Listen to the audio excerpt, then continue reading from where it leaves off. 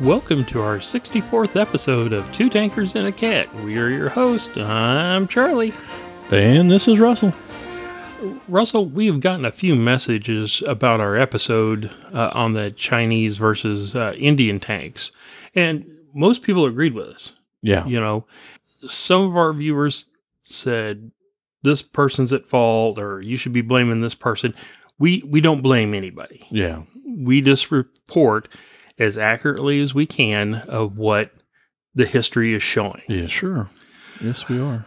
Let's do our shout outs and our messages at the end of the show. Okay. Do you want to start the show with a joke first?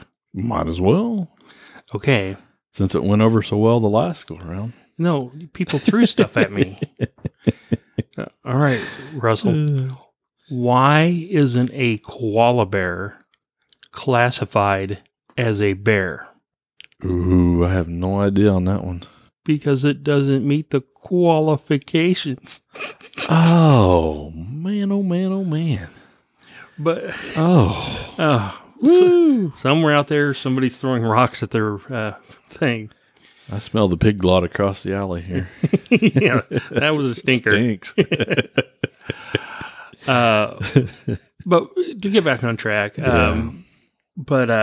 we've also gotten some messages. It's about the recent missile and drone attacks that is happening between the United States and Iran and stuff like that. Yeah. Again, we being from the United States are going to do our very best to not be biased and report this as accurately as we can. Yeah. Because we do have quite a few viewers in Iran.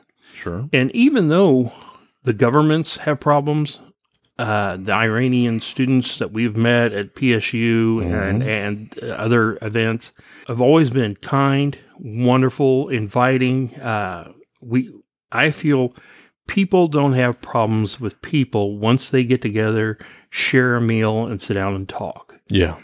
Governments do, and corporations do. Sure. It's all about money It and this and that.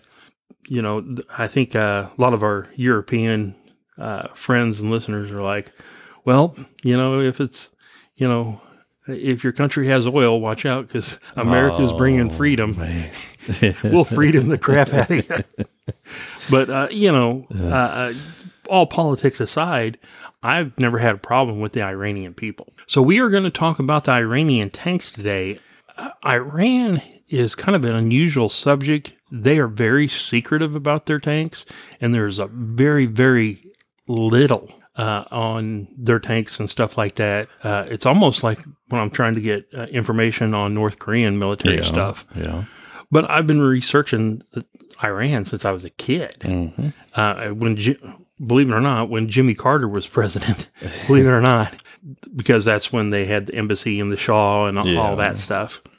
Iran has a wonderful history. It's got some rough spots, but if you ever get a chance, you should read up on Iranian history. I mean, the people are just awesome. So we're going to talk about their tanks. The first tank. Oh, wait a minute. Can we bring up one message real quick? Ladies and gentlemen, we got a email from a new listener named Nick Westcott, and he's out of, I think, South Africa, isn't he? Minneapolis, Minnesota. Oh. I don't know where you got South Africa. Because he's interested in the African theater. Yeah. But anyway, he's saying, listen, love your show, but you guys keep saying Luftwaffe. And he goes, that's not how you say it. It's actually Luftwaffe. How do you say it fast? Luftwaffe. Okay. Something like that. Yeah. But anyway, instead of me saying wah, it's actually a V. Va, yeah. Luftwaffe. Yeah. Luftwaffe. Luftwaffe. Well, anyway, thanks to Nick, we are going to try to prove our German again. I'm telling you, by the time we end the show, 20, 30 years down the road, I'm telling you, we'll be fluent German speakers. When we finally do the last tank, It's fun, though. We're learning something new, just like you guys are. So It's fun. I think next episode I'm going to do it on the Comet tank, but I haven't contacted Craig Moore yet. I'm going to have to ask Craig. Now listen, I'm about to badmouth the Comet a lot. I mean a lot. I'm going to badmouth this tank. So I better have my facts straight because people will be throwing rocks at me. Yeah. Okay, so go ahead and try to pronounce the two tanks that we're talking about, the first. Yeah, well, we're going to talk about the Iranian main battle tanks, the ZULFIQAR-3 and the Karrar. Okay. I didn't roll my R's there like I probably should have. Yeah. Karrar. Karrar. And, something like that. And the ZULFIQAR. ZULFIQAR. Okay. Yeah. Yes, ladies and gentlemen, we have killed another beautiful language. You know, Arabic is such a beautiful language, and we killed it. But like I said, people are aware of the tensions between the United States and Iran, and we're all aware of the major tank battles that happened in Desert Storm. So we don't really need to cover current tank forces of the United States. Let's face it, all our listeners have pretty much researched the United States military. Many of our listeners are uninformed about the Iranian tank forces. And before you start laughing and saying they're junk, you might want to listen to this episode. You got to realize, man, they got some money to spend on their military equipment over there. Yeah, and we're going to get into it. Now, before we start, there's always a disclaimer. Russell and I never wish for war or loss of life. In fact, Russell and I have spent our lives being peacekeepers and saving lives. But we will try to stay on track and give you a little insight on Iranian tanks and what would happen if tank forces clashed with Allied forces. Russ, let's start off with what Iran has now. And on our second point, we'll talk about what they're going to be having soon or what they have now or that's in development. But go ahead, Russell. The ZULFIQAR, or ZULFIQAR, is nowadays Iran's main battle tank and logically attracted all the attention of the world defense experts due to Iran's status on the international scene. The ZULFIQAR, or ZULFIQAR, is still quite a mysterious tank, even difficult to class under the second or third generation, and which apparently was under the making right after the Iran-Iraq War, now on its third evolution. Now, that was a bloody war. Yeah. If you ever get a chance to read some of the books on that Iran-Iraq war, that was miserable. Man. That's one Incredible. war I would have stayed way away from. Mm-hmm. I'm sorry, but go ahead. This main battle tank was named after the legendary sword of Ali, the first Shiite Imam. Brigadier General Miryun's Mazumzadeh is often cited as the genitor of this tank as Deputy Ground Force Commander for Research and Self-Sufficiency of the Armed Forces in the early 1980s. Tank battles occurred in the Iran-Iraq War, giving the opportunity for the post-revolutionary Iranian armored divisions to test their mettle against a wide array of Iraqi tanks, which were mostly Soviet-built or Chinese-built models, with both Western models from before the 1979 revolution, which were mostly American and British, and from the Soviet Union after this date. When we're talking about the Iranian tanks, when the Shah of Iran was in control, Iran and the United States had a very close military relationship, being as they were very close to the former Soviet Union at that time. So we were selling them Patton tanks, M60s, aircraft, helicopters. So they had tons of American military hardware. But after the Shah was deposed and they had their change of government, the military stuff we were selling them stopped. So they were stuck with all this, and they started scrambling, buying from the Soviet Union and the Chinese tanks, which they have a bunch of the Type 59s, and the Iranians changed some stuff on their Chinese Type 59s, and they call that tank the TM. Yeah. If you want to know more about that, we suggest just look up the Type 59 Yes. tank. Yeah. Me and Russ have seen it. We're like, oh, Yeah. well, okay. Nothing I could fit into. Oh, man. It was little bitty Yeah. compared to, some of the other tanks that Yeah. we've seen. We'd have to eat a lot more rice to be able to probably fit into them. But Let's face it. I need to lose weight. Rice would be a very good thing for me to eat. Yeah. Current main battle tanks involved in these actions were the Chieftain, the M47, the M60, the T-54/55, and the Type 59, which is now modernized under the T-72Z program. The T-62 and 69 were also used. After the war, the T-72S, partly locally built, were acquired in 1993. From all array of foreign technologies, the self-sufficiency of the armed forces was able to test and choose the best technologies for the first true 100% local tank design, which also integrates the whole Iran-Iraq war experience into effect. So basically what we're saying is they have all these Chinese Type 59s, they got the T-62s, T-69s, T-72s, T-54s, T-55s, but they have like the Chieftains from the Brits and the T-47 and the M60. Yeah. So they get all these tanks and they take them to their laboratories and they start finding out what works great and what breaks down. So basically, the Iranians engineers are taking the best of each tank and they're going to build one into their own. Sure. Yeah. High five them on that. That's a pretty smart idea. Like I said earlier, they've got the money to acquire these tanks, so why not do it? And my famous saying is you work with what you got. Sure. And if you got all that stuff there, might as well use it. Most experts agree that the 1993, which was the first series, was a second-generation main battle tank. Lieutenant General Mohammad Reza Ashtiani announced in 1997 that the mass production of ZULFIQAR tanks, started in 1996, was in progress, and in late July 1997, Iranian President Hashemi Rafsanjani formally inaugurated the Shahid Kolah Dus industrial complex in charge of ZULFIQAR and Baral APC. In between, the second version was developed as a test bed in the 2000s, and the third version was officially announced in February of 2013 with a whole array of improvements.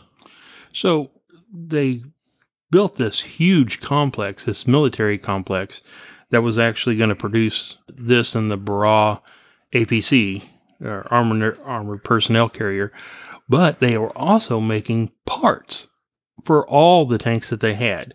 They were making track parts for the Chieftains, hinges for the T-59s, and adding stuff. This is where their main complex for tank production and stuff was built. The first prototype was developed in 1994, and production lines were set up in the summer of 1998 in the industrial complex of the Martyrs, and since, in 1999, has been in service with the Iranian Armed Forces. The armament is based on the Soviet-built 125mm smoothbore cannon of the T-72S, which was locally produced. The gun is fully stabilized and capable of firing on the move. The fire control system was apparently derived from a Slovenian model, and suspension systems and road wheels from the M60. So it had a little American built in there too. The official website of the Ministry of Defense states that the T-72 modern FCS equipment and 125mm ammunition are now produced also in Iran. According to estimates in 2010, about 100 ZULFIQARs were in service. They have a lot more than that now. Oh, yeah. I know they were trying to make about 800 of them. Okay, so they had a bunch of tanks, like we were saying, from all over, and just started mixing the best of it and came up with their own type of Frankenstein tank. Yeah. And I hate to say that because, well, hey. But it's a monster. Sure. Sure. There were 3 types of variants. Tell us a little bit about those, Russ. Yes, the ZULFIQAR-1. This was the early model. It was based on the M60 chassis and parts dating back from before 1979. Modifications are extensive, comprising of a new hull, new turret with composite armor, and the 125mm 2A46 smoothbore cannon from the T-72. It was first revealed in public in 1994, and only 6 prototypes were completed and field tested in 1997, but no production resulted in this first Iranian main battle tank.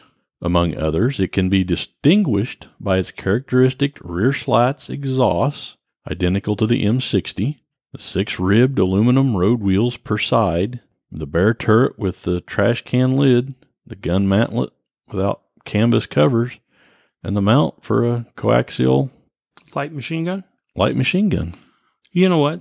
That's kind of cool to grab the M60. Now, the M60 they had that they had was the ones with the shot trap. Later on we found out by talking to Rob down in Fort Benning that they had angled the turret instead of the old rounded shot trap. Yeah. So instead of even changing the shot trap, they basically put a T-72 top on it. Yeah. That's genius. Oh, man. But, working with what you got. That's it. All right, tell us about the second one. The ZULFIQAR-3. This was the interim prototype, served as a test bed for a new stretched hull with an extra pair of road wheels and, moreover, a new and more powerful engine.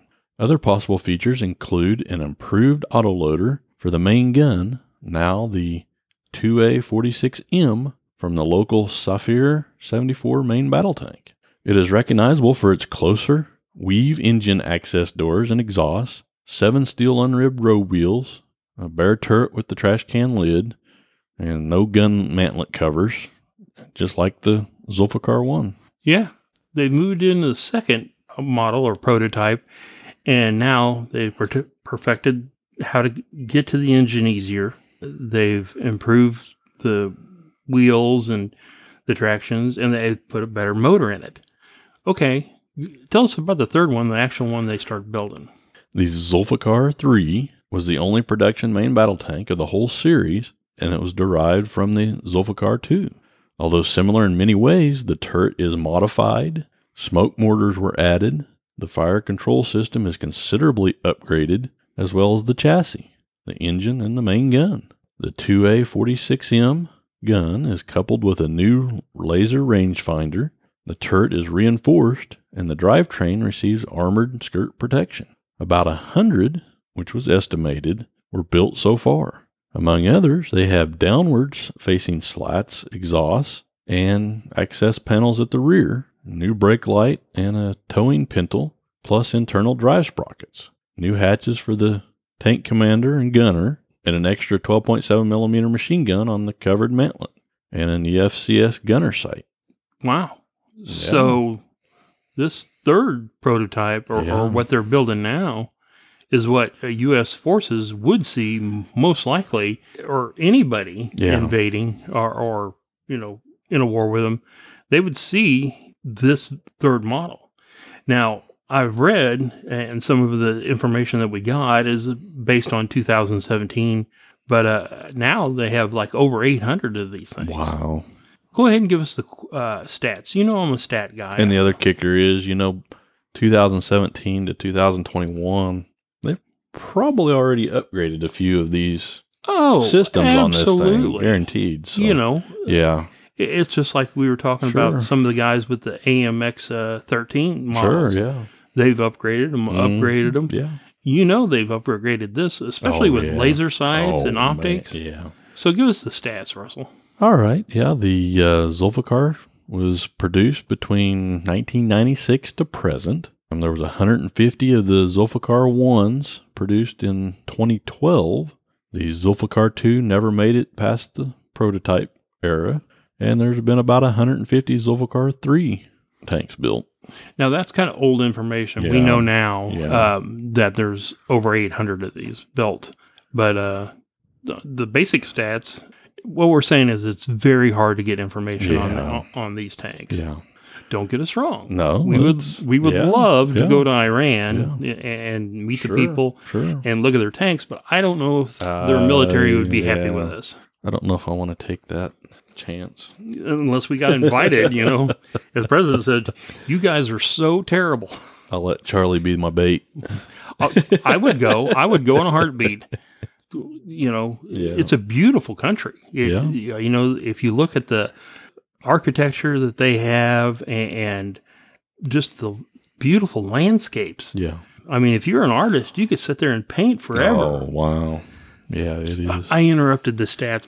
The following stats go for the ZULFIQAR-3 variant. It weighs about 52 tons. That's a big old mama. Oh, it is. It's got a length of 9.20 meters or 30 foot 2 inches. Wow. It's about 3.6 meters wide or 11 foot 10 inches wide. And a height of about 2.5 meters or 8 foot 2 inches. Yeah, I hate to say it, my M3 Lee is still taller. Oh, man. They've shrunk. They've definitely shrunk over the years. Yep.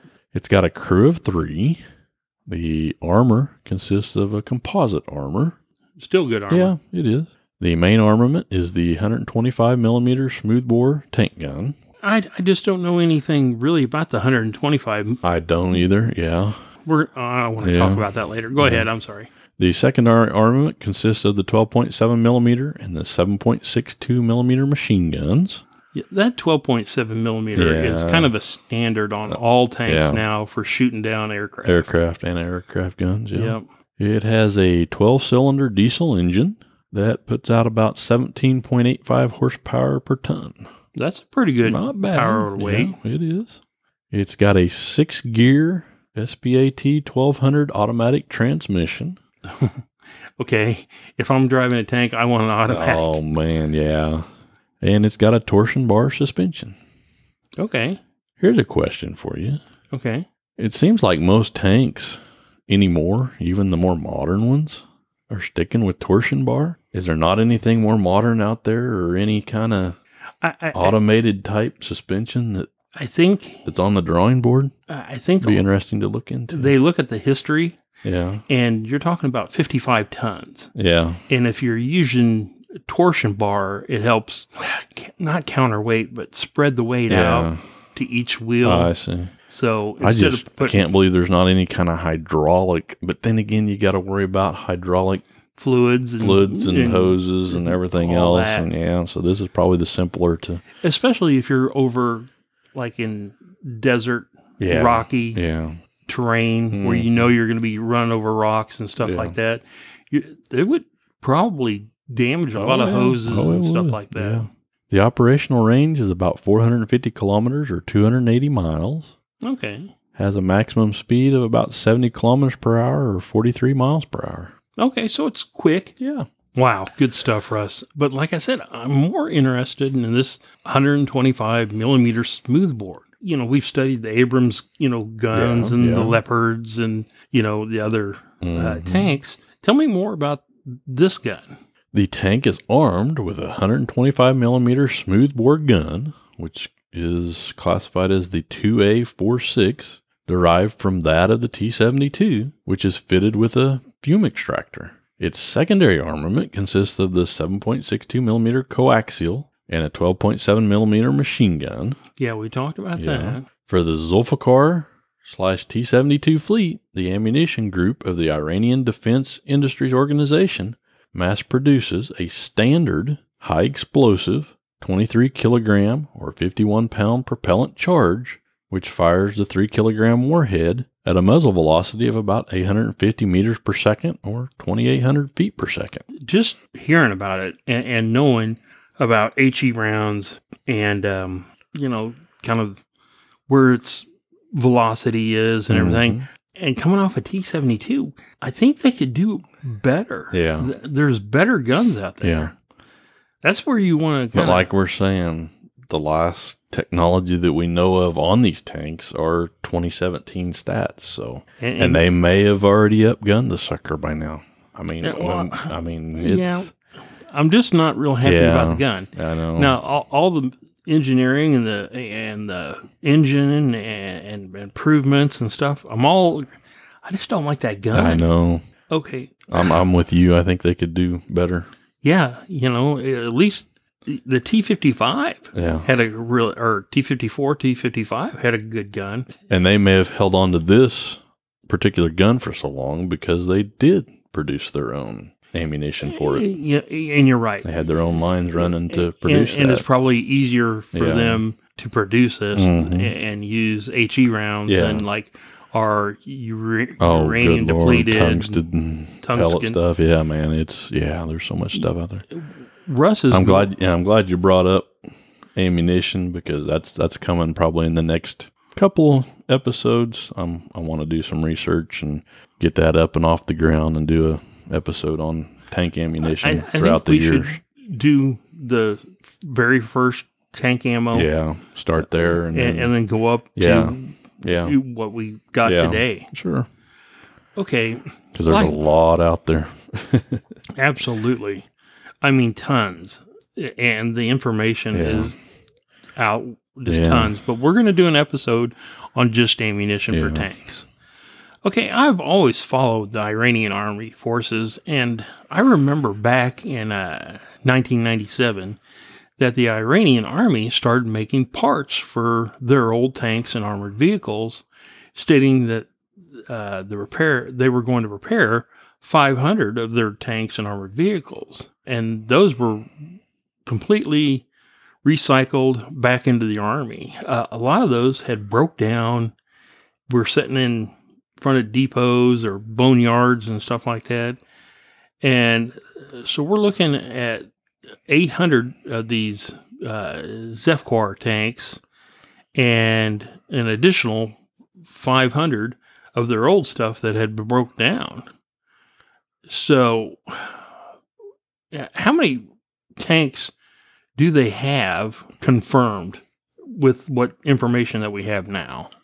From the information that we actually have right now, they've got approximately about 100 Chieftain tanks, about 200 of the M60 A1s, and about 973 of the T72s.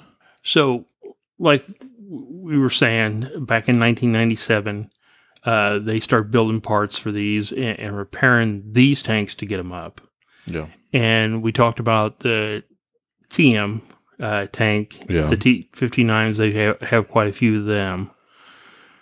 So with all these tanks and those Iranian forces that are,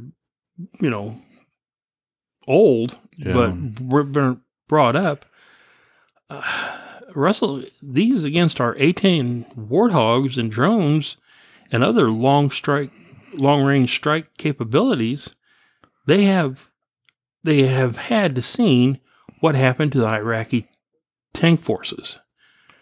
They're not stupid. Yeah.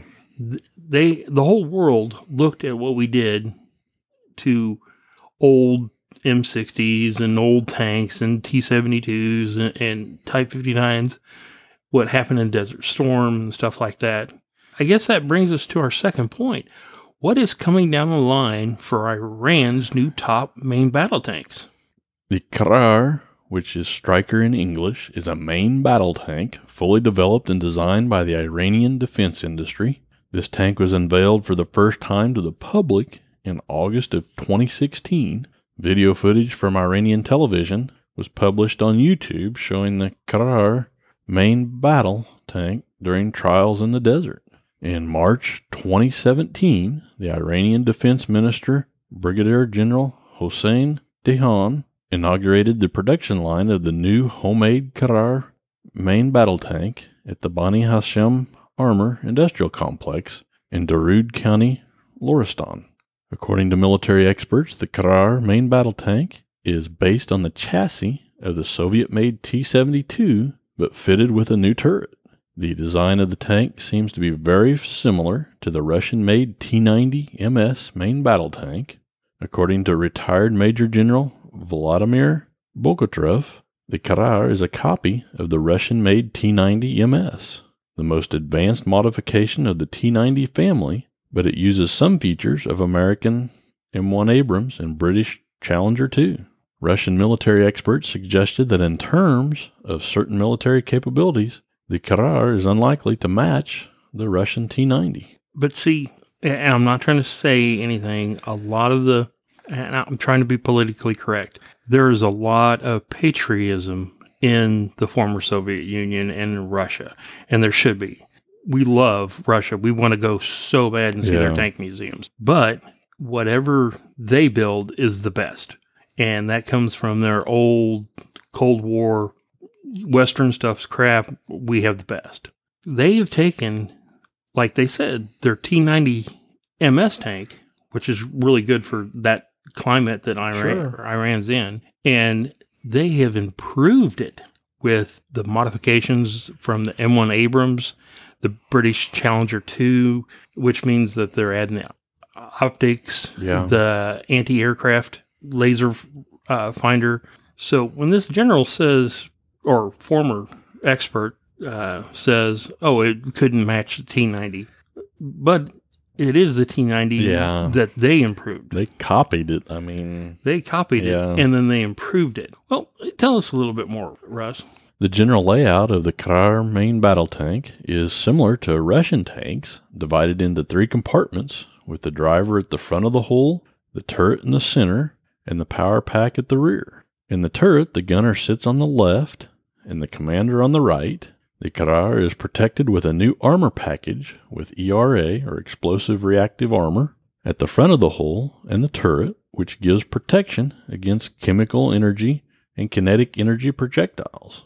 The roof of the turret is protected with additional armor, and each side is fitted with the spaced composite armor modules. To increase the protection of the tank against rocket-propelled grenade threats, the rear part of the turret and hull are covered by wired caged armor. They know that standard operating procedure is when the tank drives by, they pop out of their hidey hole with an RPG and shoot it, but they have these wire things back there now that will stop it. So that's an advance. They've actually armored the top, because you know how we would fire artillery blast above this tank or mortar rounds, because the top of the tank armor is usually the weakest. They know that, and they've reinforced it. With reactive spaced armor, that's good stuff. Oh, man. Yeah.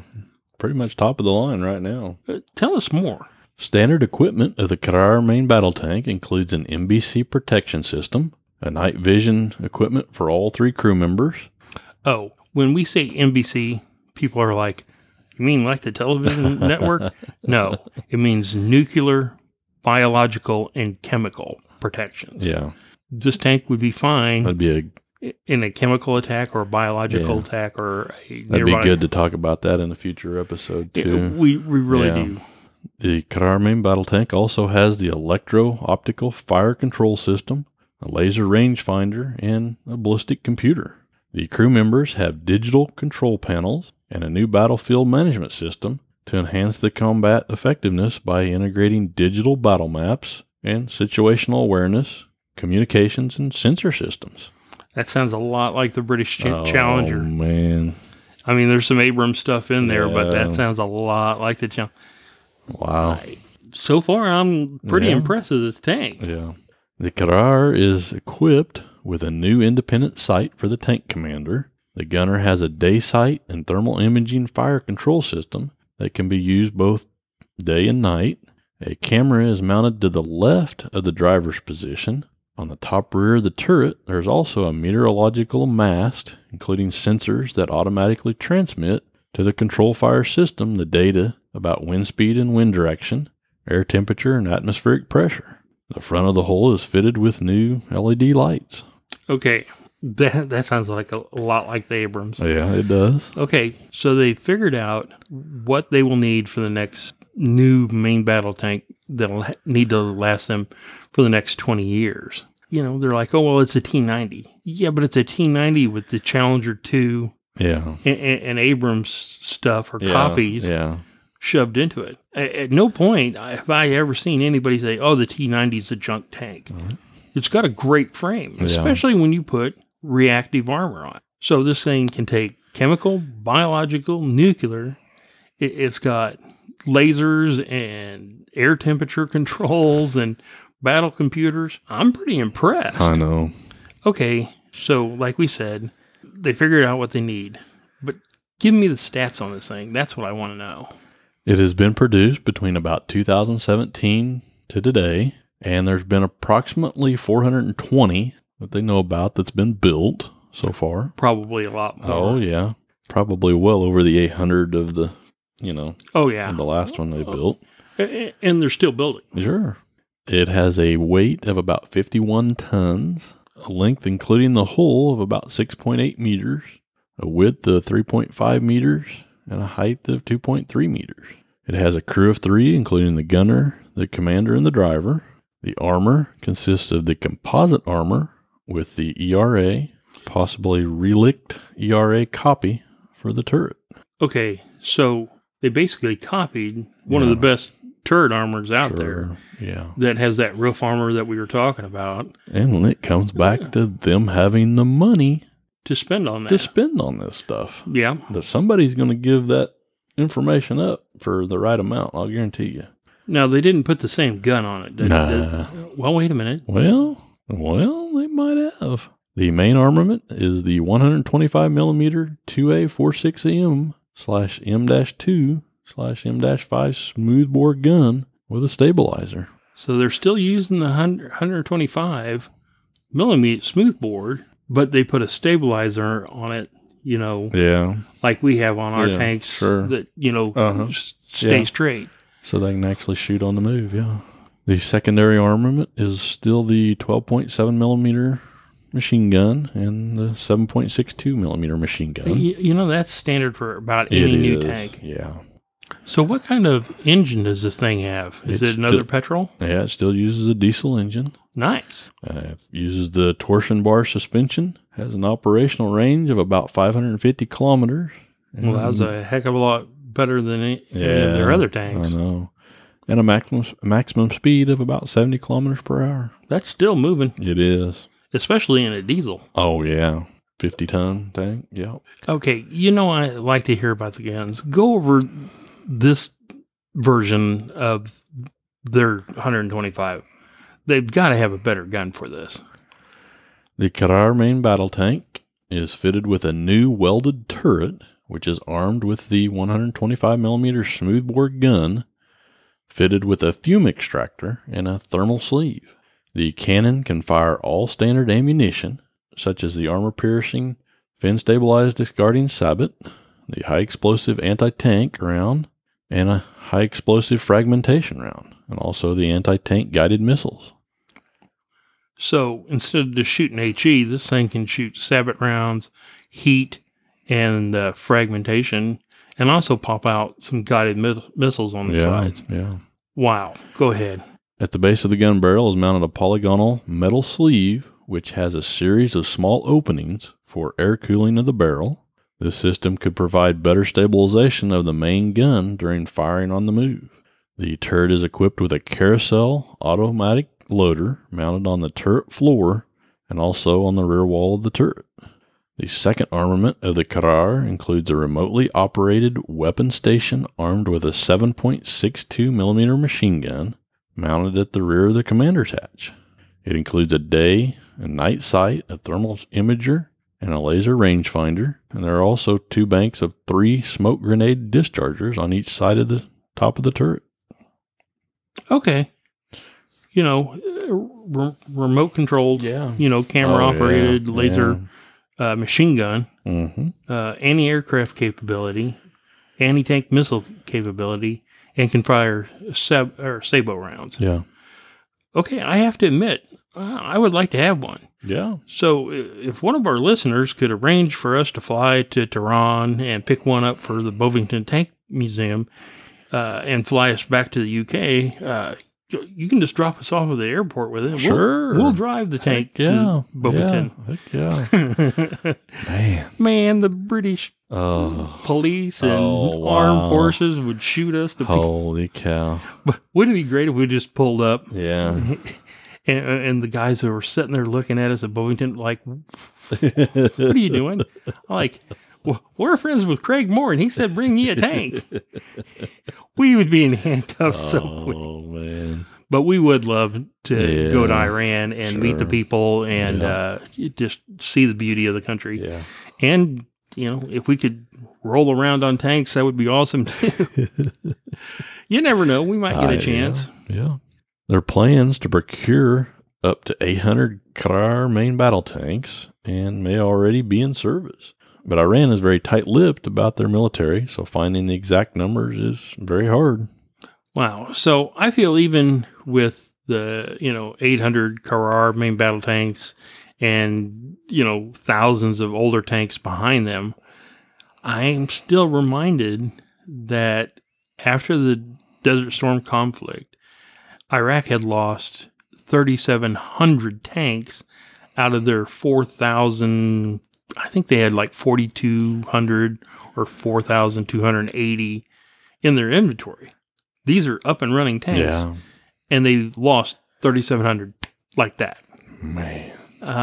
Incredible. That's why I hope both sides can reach peace and understanding, and Iran just decides to open a big old huge tank museum that we can check out sometime. Wow, yeah. I hope everything ends peacefully. I know. Because like we've always said, tanks are awesome. We love tanks. Yeah. The fact that they're used to hurt people, not so much. No.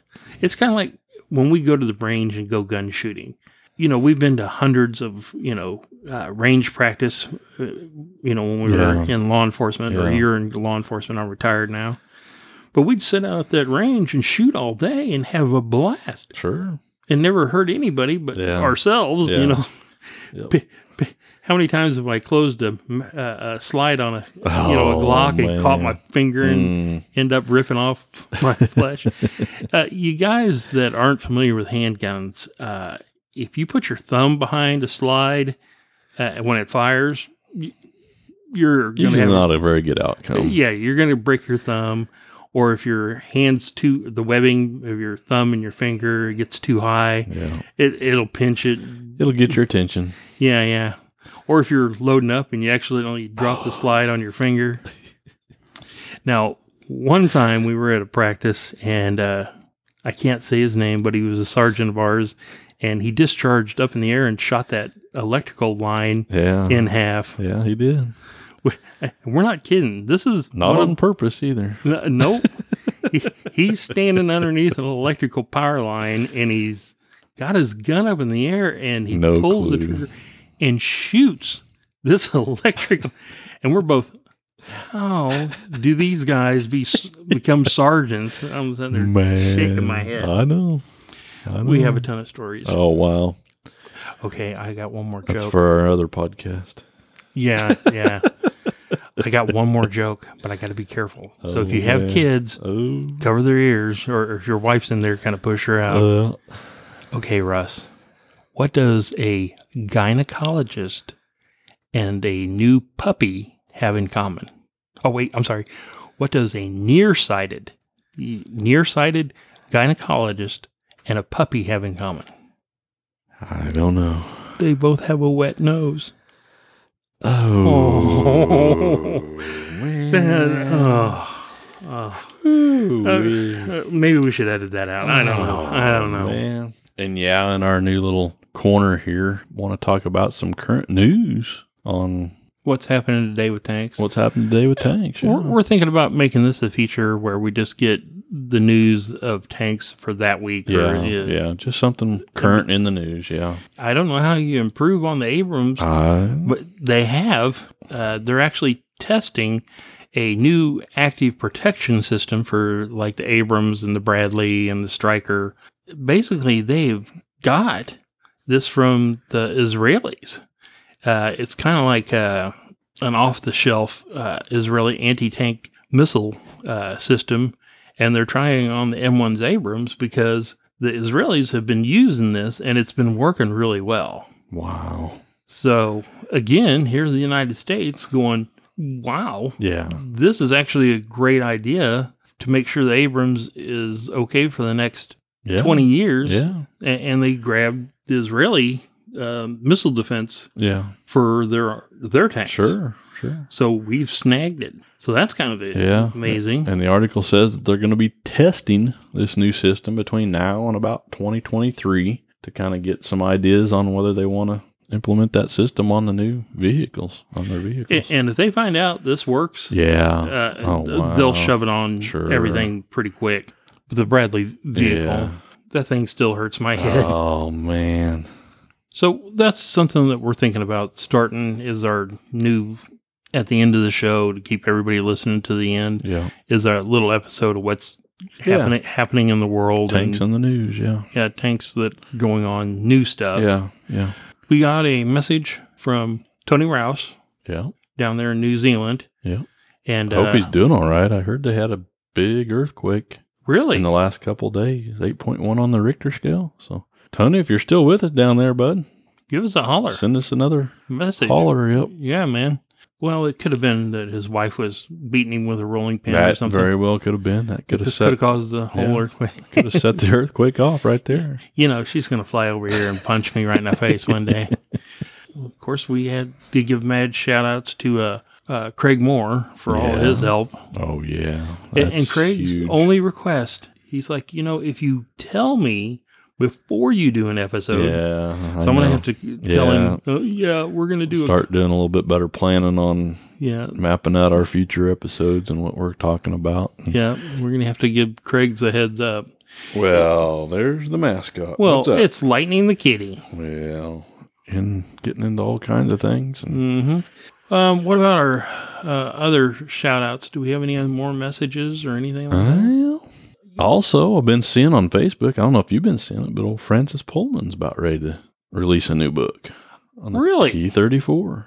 Nice. So we'll have to give that a huge shout-out and see if he'll send us a copy. And we'll do a review of it. Review on the thing. Francis, if you hear this before we send you a message, man, we're interested in your book. And congratulations on you and your co-author getting that thing released. That's nice.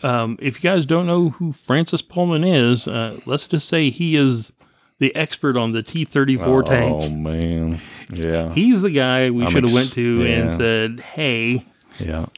I'm excited to read his book. That's one of my favorite tanks. But T-34-85. Here's how cool Francis is. And I've talked about this before. He found out my daughter was in London, and he goes, hey, next time she's over, we have that T-34 tank. I'll be more than happy to open it up and let her get inside and everything. And I'm like, how cool is that? I know. Somebody you don't even know, and he's got his own book. I know. He does all sorts of cool stuff. Yeah. And to do that, what a cool guy. Of course, we would do the same. I think he's a big collector of the gas masks. Yeah, and Soviet World War II uniforms. Yeah. He's a reenactor. Yeah. So that's actually very, very cool. Oh, it is. Every time Lightning, that's not really the part I want to see of you right now, but okay. What, Lightning only has one eye? Oh, wait a minute. She's walking away from me. Oh, man. Shh. Don't listen to him. Don't listen to him. Patreon, and then we'll get out of here, folks. All righty. If Lightning will let us. She don't step on the keyboard and crash the computer here. Oh, not again. Yeah, I'm sure your scent's already all over the microphone. Yeah, I want to shout out to our Patreon patrons. Huge thanks to Jake Azaki. Yep.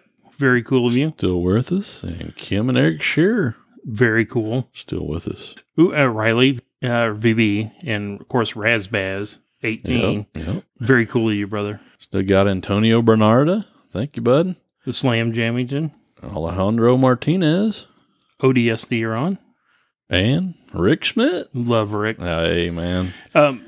If you're thinking about joining our Patreon, please do. Yeah. Russell's got to buy, 3 new headsets? Yeah, headset microphones. For our mobile. It's getting exciting, man. It's getting closer and closer to taking the show partially on the road and doing some interviews. I think the first thing we're going to do is go down to Oklahoma and do that submarine. Yeah. And do a live thing there. Yeah. But a ton of stuff coming up. There is. The summer is going to be great. Hopefully. Got a lot. Yeah, I know. Yeah. Still got to make it through tornado season. Remember, we're here in Kansas. Yeah, so. and those who don't believe it, we actually do go out and chase tornadoes here in Kansas. Man. That's one of my other big hobbies. So, if we catch a tornado this year and we can get some good video, let's put it on the Two Tankers and a Cat. Yeah, probably do that. Yeah. I want Craig Moore to actually send us another note. Yeah, you guys are idiots. Most people run away from the tornadoes, and we're like, yeehaw, let's go chase that thing down. Well, he can probably call us idiots all day long. Tony, even seeing a tornado. Tony sent me a message that said, hey, did you really break a tooth trying to open a beer bottle? I'm like, no. Yes, I did. I'm sorry. I used to be able to do it when I was a kid. Sure. I'd sit there and bite on it and twist it. Yeah. Well, I bit on it, and apparently I'm older than I thought because it snapped right off. Didn't work this time. Nope. Thank God I had a little painkiller going beforehand. Oh, wow. What am I going to do? Anyway, Yep. we'll talk to you next episode. This is Charlie. And this is Russell. As always, happy tanking and have a great week.